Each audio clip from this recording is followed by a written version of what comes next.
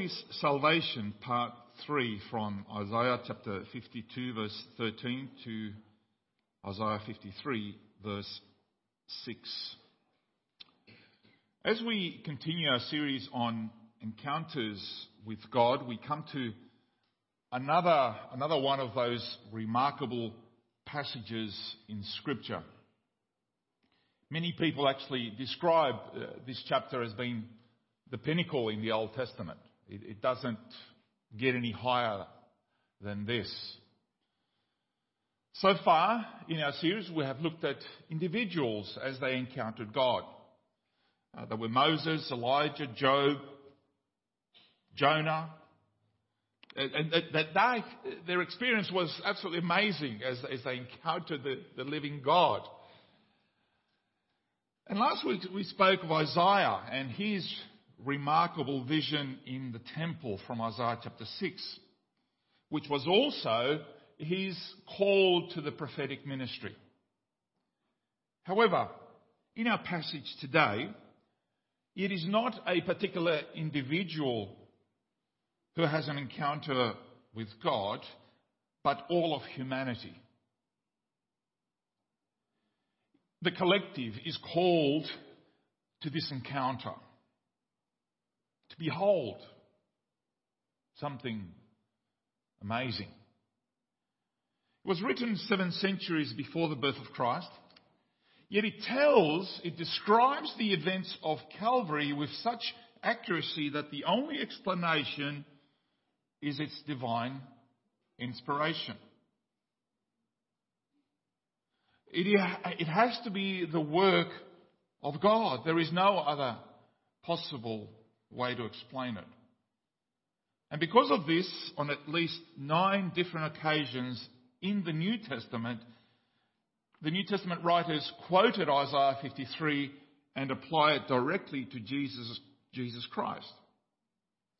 Ultimately, the Lord is salvation. That is the name of our series. The Lord is salvation because of what is revealed here.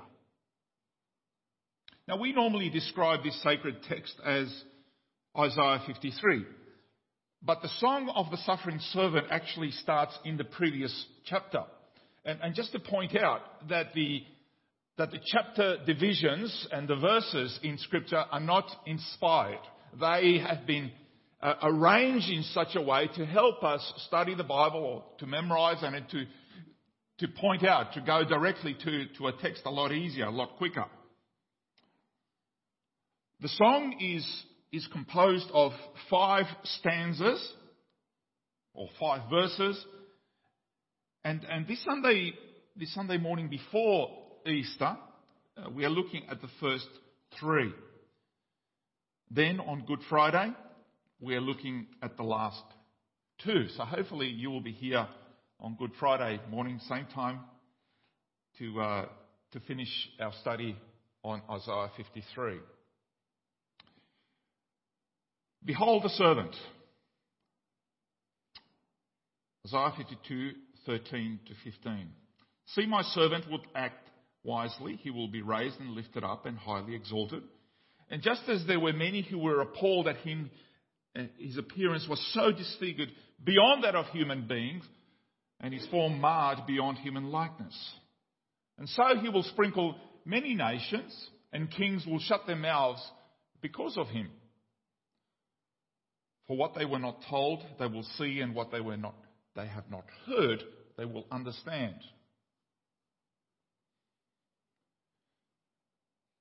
It has been said many times, and we'll say it again. Calvary was a terrible act of treachery and the greatest miscarriage of justice that the world will ever know.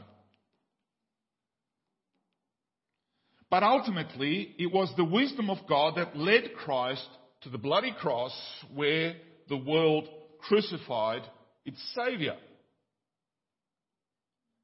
And this wisdom, this divine wisdom of God's, seems like total foolishness to natural sinful man. It does not make sense.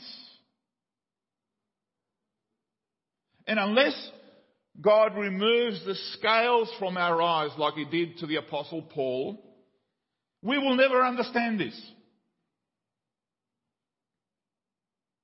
Paul put it this way in 1 Corinthians 2:8. This is what he said. He says, "None of the rulers of this age understood it. For if they had, they would not have crucified the Lord of glory."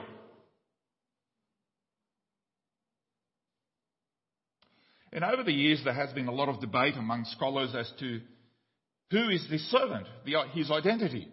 Who was he? Some say it refers to Isaiah. Others say that it refers to Israel, the whole nation of Israel. And still there are other options, especially with liberal scholars. Because we cannot possibly understand how it is that 700 years before the events of Calvary that this could be seen as pointing to Calvary and in the identity of Jesus Christ.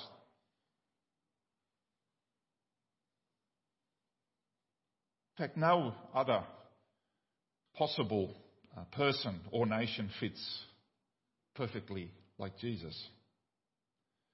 The description of the suffering servant begins in the first line, which gives us the clue, doesn't it?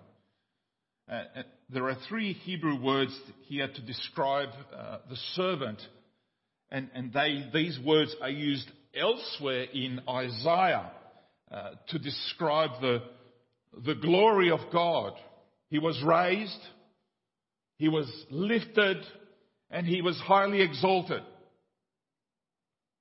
And these words point to what? They point to the sequence of the resurrection, the ascension, and the enthronement of Christ. That's no accident.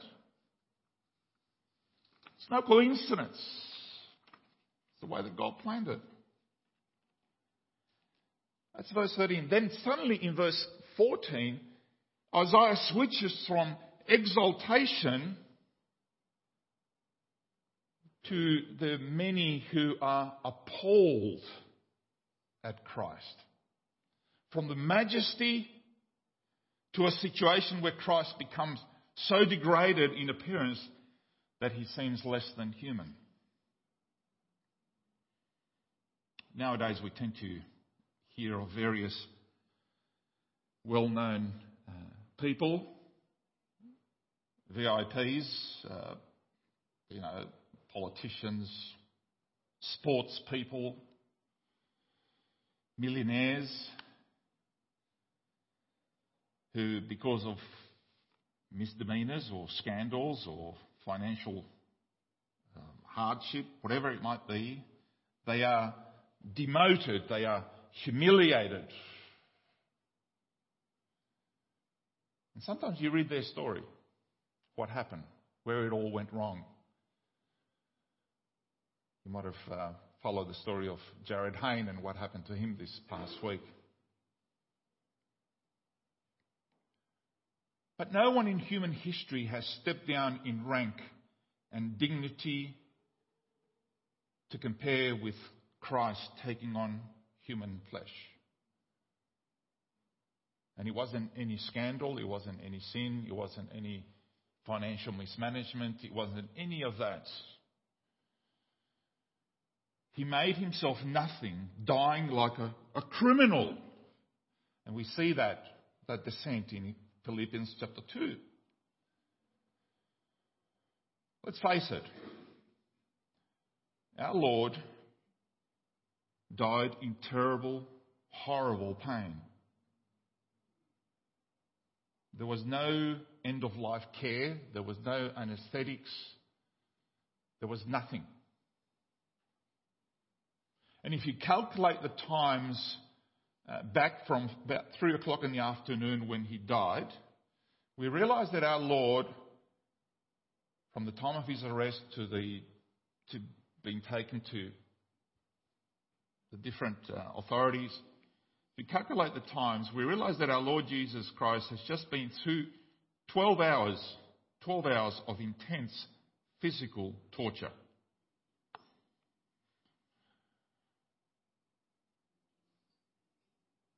Now there's another twist in the prophecy here. The kings who were once shocked at him will one day have to shut their mouths in awe and in respect. Some of them, they will realise this side of heaven. I've quoted Napoleon, for example, being one of them. While in exile, Napoleon came to realise that there has never been anybody like Jesus. And if they don't realise that this side of heaven, certainly when they stand before his judgment seat one day, they will. But the humiliation that Jesus suffered was terrible, but it wasn't final. It was temporary. Christ died so that his precious purifying blood might be sprinkled on many nations. His salvation would spread beyond the borders of Israel to the rest of the world. And thank God for that. And this is why Paul quotes from Isaiah 52:15 in Romans 15:21. Because the Apostle Paul could see that this is exactly the application. And as he went out beyond the borders of Israel to preach the gospel to the many nations, and finally giving his life in Rome, this is what kept him going. And the song here begins with many, the word many, that many are appalled in verse 14. Then many nations sprinkle in verse 15. And then in chapter 53 verse 12, towards the end, he would bear the sins of many. And then in 53:11, many would be justified. It doesn't say everyone. It doesn't say all. But it says many. And hallelujah, because it says many. Hallelujah, because it doesn't just say only some. Because there's many of us here. And for the last 2,000 years there have been many who have given their lives to Christ, who have recognized the sprinkling of his blood. And one day, before the throne, Revelation tells us that from many tribes and nations, we'll all be there praising the one, the Lamb that was slain.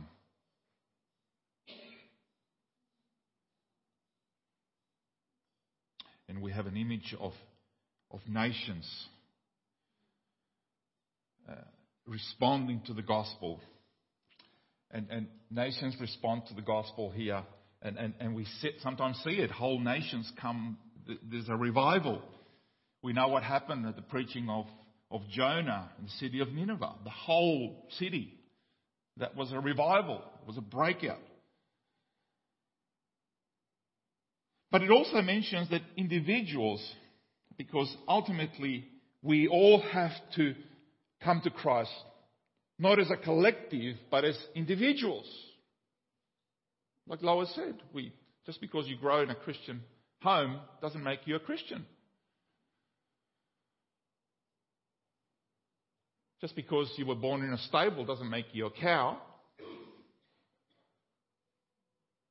We all need a personal encounter with Jesus Christ. And no one can do that for you. Now these Gentile new believers who were sprinkled with his blood were totally transformed. You know what happened in the early church? That as the gospel went, despite the difficulty, despite the tragic circumstances and the challenges that they had to face, nothing stopped them. Not persecution, not hatred, not beatings, not separation. Parents would see their kids And the soldiers, the Roman soldiers, will point a sword at the neck of their own children. They would say, well, are you going to recant from your faith? Are you going to worship Caesar? Or we're going to cut the head off your child? What would you do as a parent?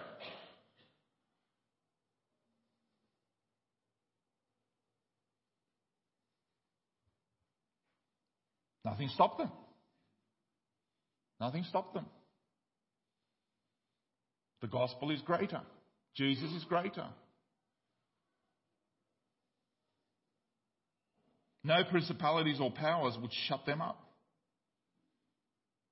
You kill them, and their movement just keeps spreading to the ends of the earth. And on and on and on it went. Today, even in countries with the harshest persecutions, people are still coming to faith. We just don't hear about it. But go to some of the stories on Voice of the Martyrs.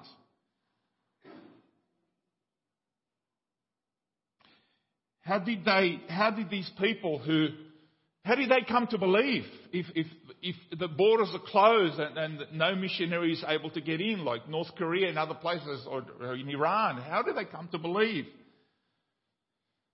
And many of these new converts, especially in some closed Islamic countries, tell of visions of Christ appearing to them at night. There's Jesus standing at the end of their bed. What is that? How do you explain that?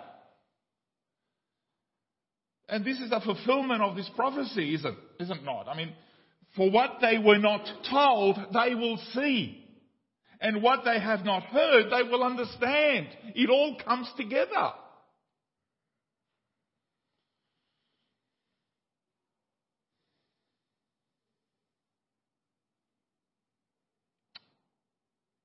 Misunderstood, chapter 53, verses 1 to 3. Misunderstood. Who has believed our message, and to whom has the arm of the Lord been revealed? He grew up like a tender shoot and like a root out of dry ground. He had no beauty or majesty to attract us. Nothing in his appearance that we should desire, him. He was despised and rejected by mankind, a man of suffering, familiar with pain, like one from whom people hide their faces. He was despised, and we held him in low esteem. It's a good question, isn't it? Who has believed our message? The answer is, we have to be honest, that not many. And yet there are many. And yet when you see the composition of mankind at the moment, maybe 7 billion people in the whole of the earth, how many of them are Christians? In a country like Australia, how many people out of 25 million, how many would we consider to be true believers? Wanting to gather together as the people of God, wanting to hear the word. How many? And I think, sometimes I do feel like Elijah. I'm the only one left, Lord.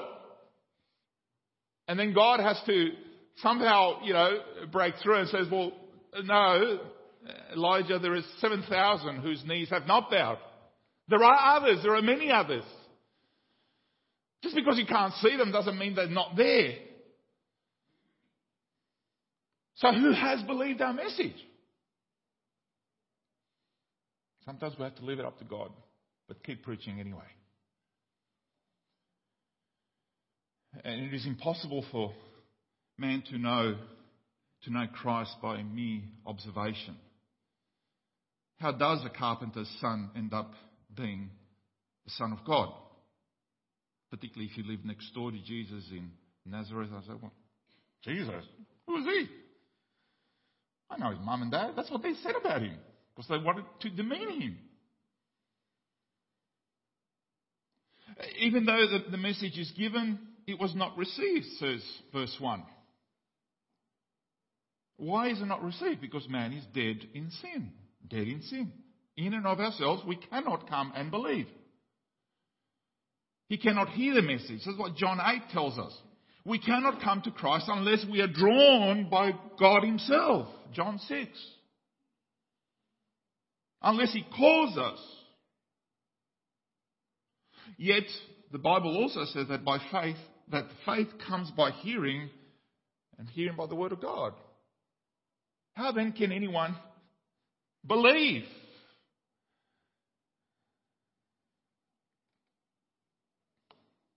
Salvation is an amazing miracle, isn't it? And when Jesus first came, they did not understand who he was or what he was here to do. Who he was, that's his identity, and his task, what he was here to do, his mission. And these are the two areas of Christian doctrine. His personhood and his work are the two areas that are always under attack by the devil and his cohorts, and even under attack from the pulpit. If you don't get those things right, who he was and what he came to do, you're going to struggle. That is, there is no compromise in that. You can be wrong about many things and still go to heaven, but you can't be wrong about Jesus and go to heaven. That's the tragedy of unbelief then and now. And I can tell you now, I will not lower the bar on Jesus and his work, irrespective of the cost or the price. I can't do it. And some of you might get upset about that, and some of my colleagues will, and some of even within my own denomination might. But I can't. Because one day I will have to give account. Not to men, but to God.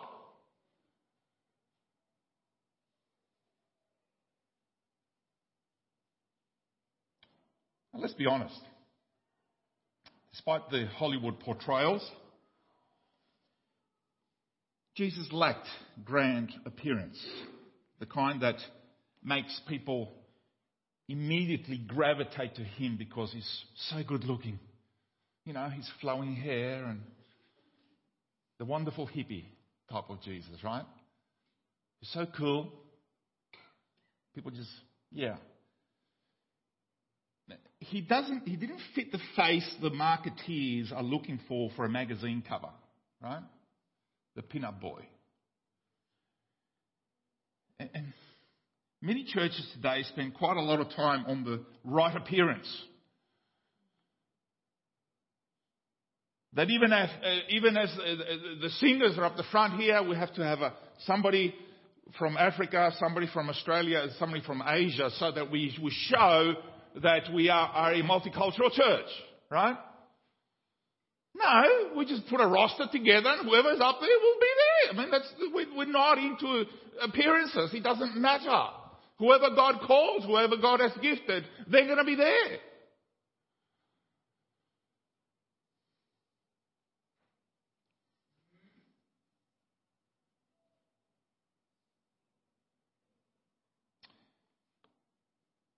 And yet, Jesus, there was nothing else to attract us to him. Many cathedrals, many churches go to a great length. If you visited some of the great cathedrals around the world, I suppose the best way to put it is they try and recreate the majesty that Isaiah saw in Isaiah chapter 6. The majesty of that awesomeness of the temple. In contrast, the Christ we represent appeared in the world without beauty to the human eye. In fact, it was the opposite. People didn't want to even look at him.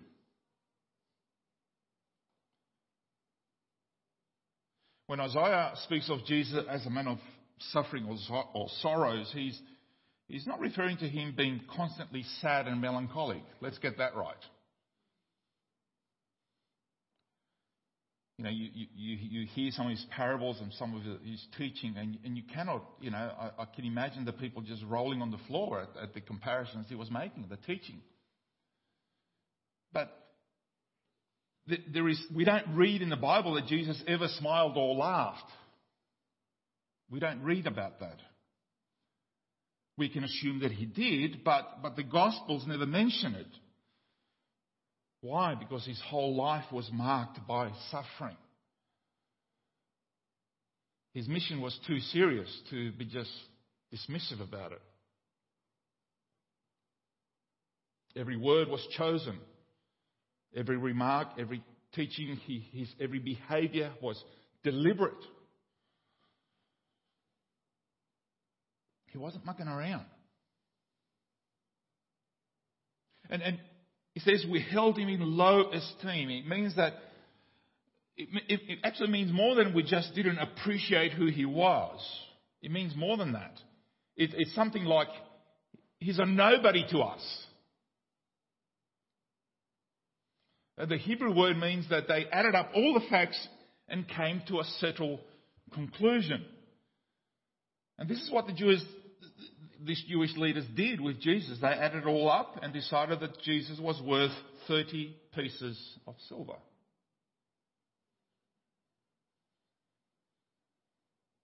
That's how much he was worth. Now, what is Jesus worth to the world today? Most, I suppose, would have no problem with Jesus being the great high priest. This is a concept they probably don't understand too much or care about, but it doesn't matter. As long as he's locked up somewhere in some temple, some church, somewhere there, as long as Jesus is there and he just lets me get on with my life, all right? He doesn't interfere with my plans and my pleasures. I'll call on him. I'll go to church. I'll call on him when I need him, but just stay there, okay? That's Jesus the high priest. Another non-offensive title is Prince of Peace, which is true, of course, which sounds good to almost everyone. We all believe in world peace. At the moment you tell them God will judge the secrets of men through Jesus Christ, Romans 2:16, they all get upset. Who does he think he is? I don't need anybody judging me. Which is pretty much what they said 2,000 years ago. So people can handle a meek Jesus who knows his limits, who teaches good morals we all agree upon, who plays with little children,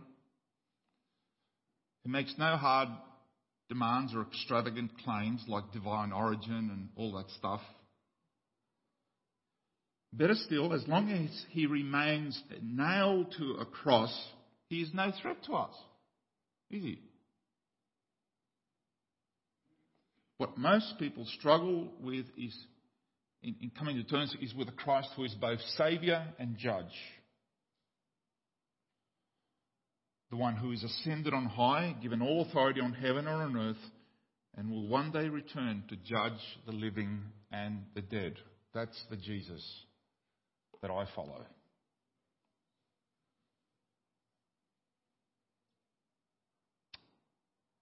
Now the sin bearer in verses 4 to 6.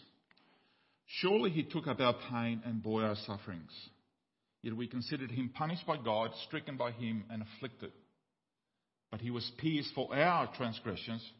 He was crushed for our iniquities. And the punishment that brought us peace was on him.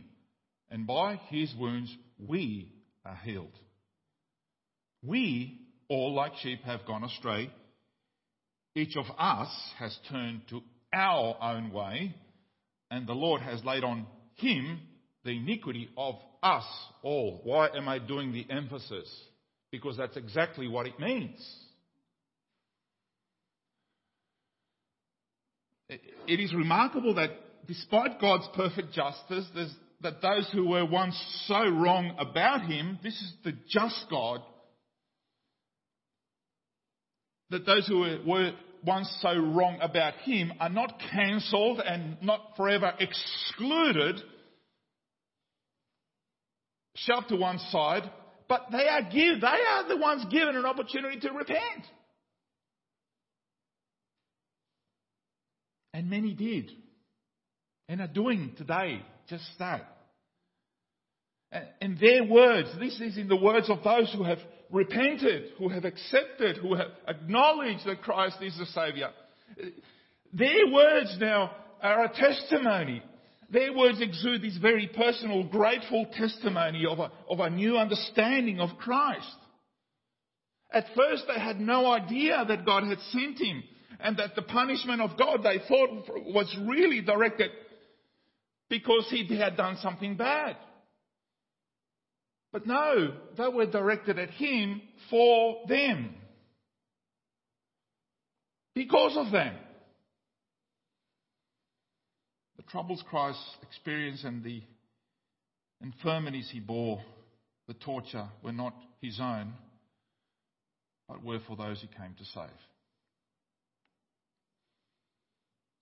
In all that he suffered, he was doing this. Let's change it from them. He was doing it for us. And this is why the doctrine of substitutionary atonement is so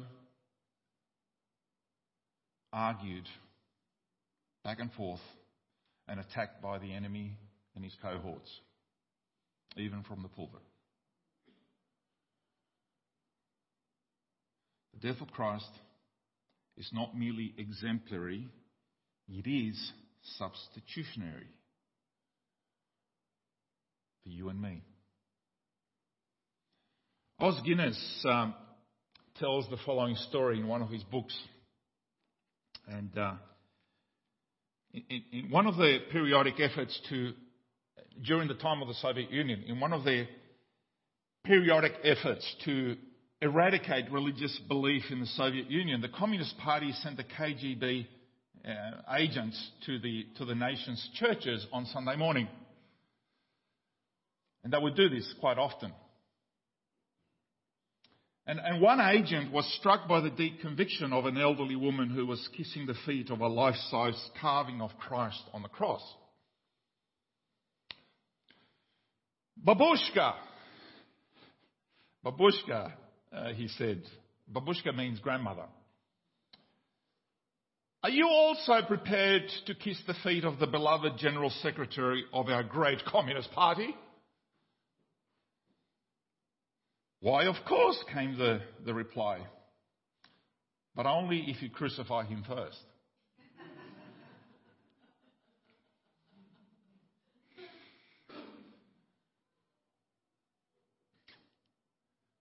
Isaiah moves in verse 5 to the core of the problem. Two words here are used for sin. Transgression, which shows how much our sin is against God, transgression. And the second word is iniquity. Iniquity shows how ungodly, unholy and dirty in the sight of God our sin makes us to be. So this word iniquity, actually, if you read the Psalms, when you read the Psalms, this word iniquity appears quite often. And this is what King David prayed some 300 years before Isaiah in Psalm 51 verse 2. Wash away all my iniquity and cleanse me from my sin.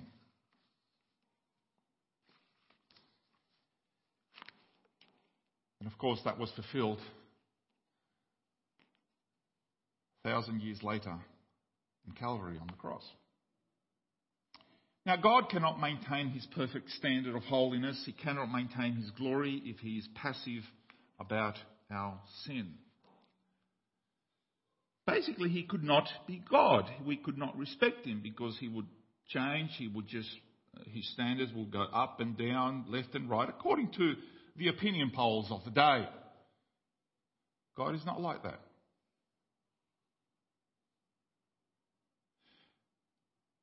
And how can we be so comfortable with that which utterly appalls him? What we are seeing today is not just a watering down of Scripture, but a watering down of God's character.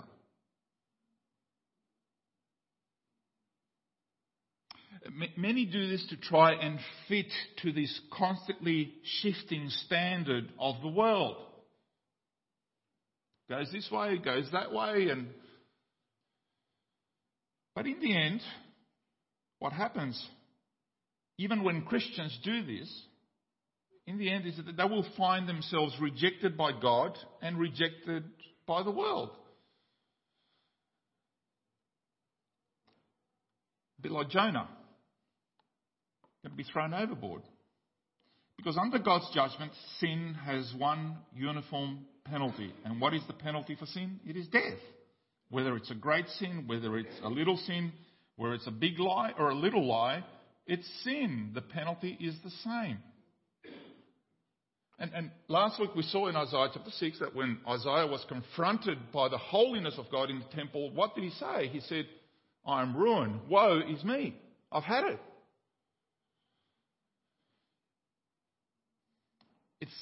It's an honest, humble response.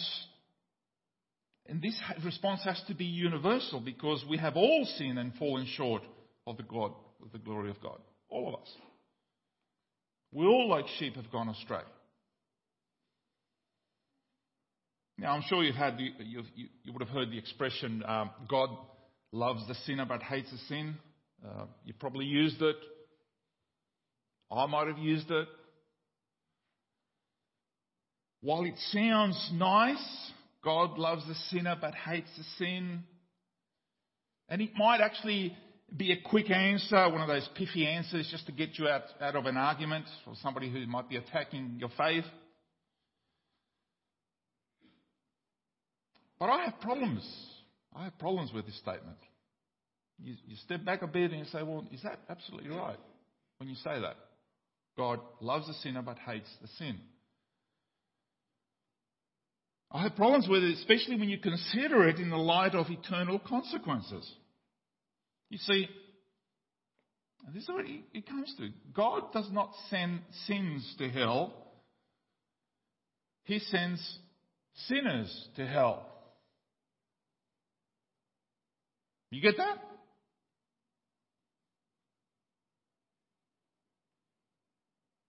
Our sins were real, therefore the punishment on Jesus was real. It's not like somehow there is this physical bag that Jesus carried on in the form of a cross or even on his back and said, okay, this bag, these rocks represent the sins of the world, and this is why Jesus looks so tired. No. He bore the sins. He was punished. He was crucified. He bore it in himself because sin affects us. Physically, emotionally, internally, spiritually.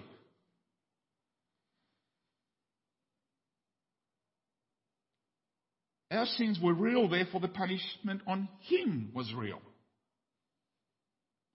The atoning death is not just talk. It was the killing of a man who had come to endure the wrath of God because of you and me. Listen to what he went through. He was pierced as with a spear. He was crushed, pulverized, broken, ground to pieces, crushed. The punishment, the beating with a whip. And by his wounds, his stripes, his body was cut, it was bruised, his skin, his flesh was coming off to the point where the ribs were exposed.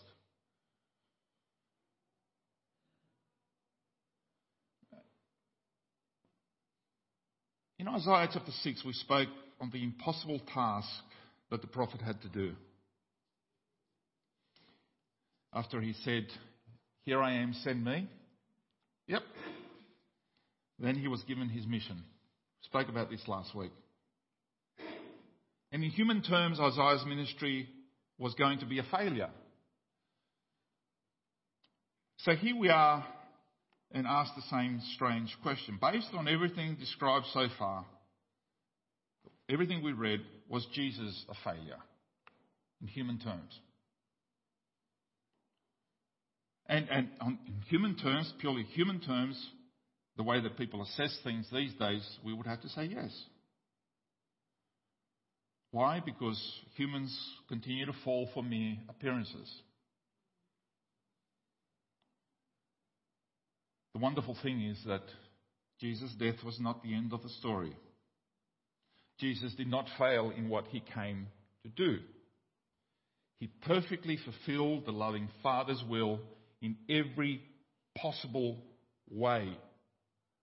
It could not be more perfect, more planned, more wise, more significant, more eternally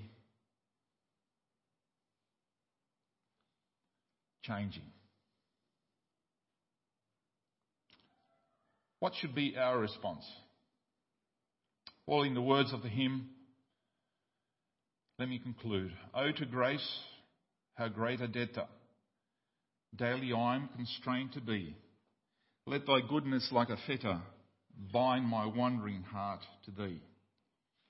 Prone to wander, Lord, I feel it. Prone to leave the God I love. Here's my heart, oh, take and seal it. Seal it for thy courts above. Amen.